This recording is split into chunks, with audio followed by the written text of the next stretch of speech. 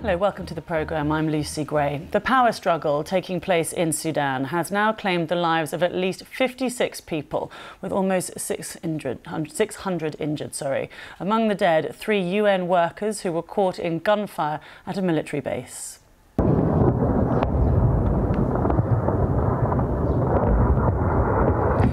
The United Nations Secretary-General has condemned the fighting between the army and another military group, the Rapid Support Forces.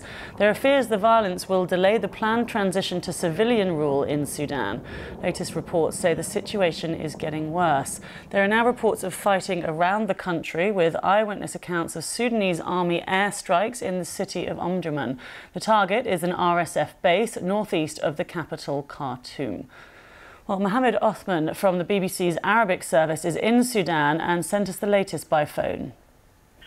Yes, the fighting is still continuing between the two parties, Sudan Army and Rapid Support Forces, in many parts of Khartoum, but the huge battle in army headquarters, Sudanese army headquarters in central Khartoum, where the presidential battles and other strategic sites in this area. According to eyewitnesses, the battle is very, very happy, and they use huge guns between the two fractions. Also, there is a report that the Sudan's army also attacked some military base belong to Rapid Support Forces in Omdurman and outside Khartoum, including Kassala, Port Sudan, East Sudan. Also in Darfur, there is the fighting was occurred today and continue like what happened last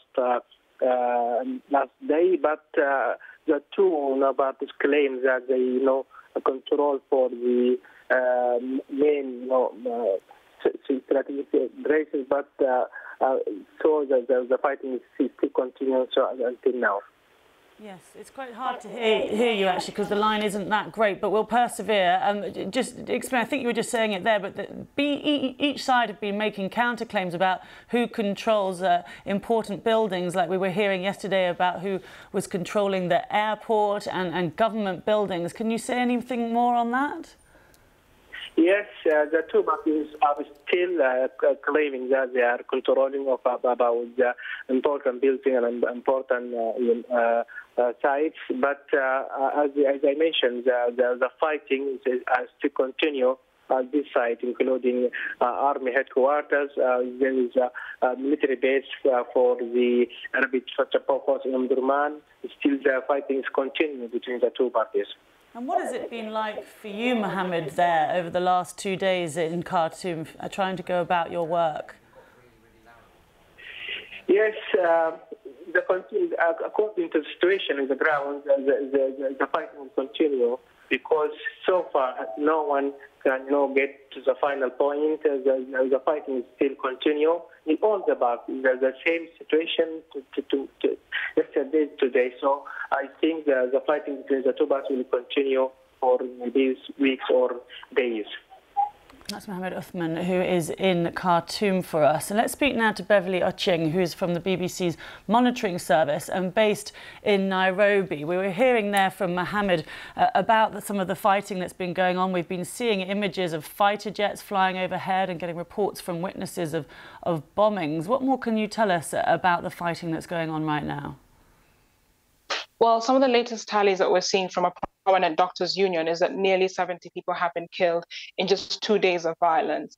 There have been clashes largely near military installations, so in Khartoum, in the northern part in Merowe, where initially there had been heavy deployments through the week of both RSF and the Sudanese army. And they are both making very, very competing claims about areas that they have seized or areas that they are disputing each other having taken. So like this morning, the Sudanese army said that the general command was not taken by the RSF, contrary to some of the reports.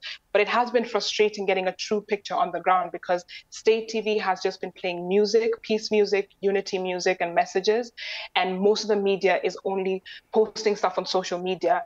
And that's been the biggest point of news being able to come out through Sudan. Yes, and as you say, we do know that so many people have been killed and hundreds injured. We've been hearing from doctors on the ground calling for safe passage for ambulances and also calling for international aid for the hospitals in Khartoum and the areas which are being affected.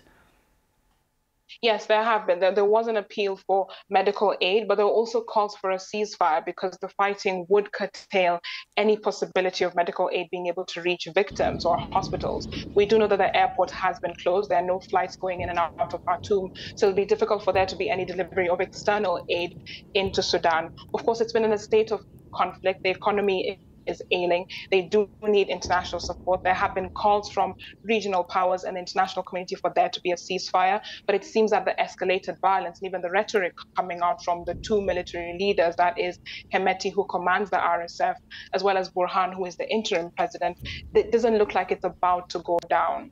Yeah, we've had the UN calling today for a ceasefire as well, as you mentioned. We've also got this Arab League holding an urgent meeting. I just see one of the lines coming out of that is that Egypt's called on Sudanese parties to the conflict to ensure the safety of all Egyptian interests in Sudan. Have either of the two sides today called for any mediation at all?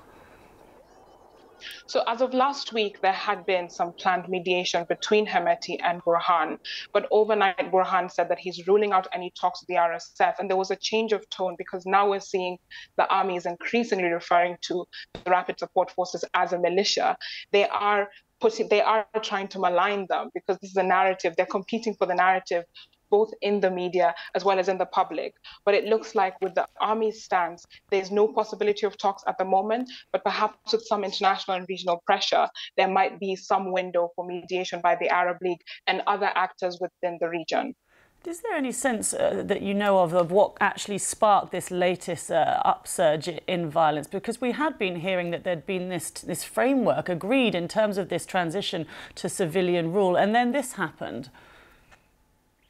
Well, yes, one of the biggest issues with Sudan's political reform process since the coup in April 2019 has been the unification of the armed forces. So that is essentially the integration of the RSF into the army.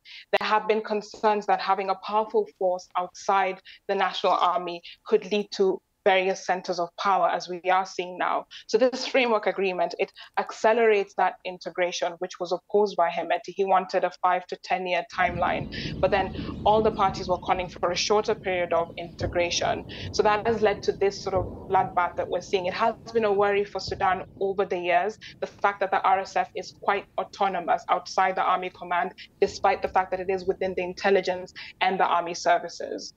OK, well, thank you so much for talking us through all of that. I appreciate your time. That's Beverly Ochieng, who's from the BBC's monitoring service and based in Nairobi. Thank you.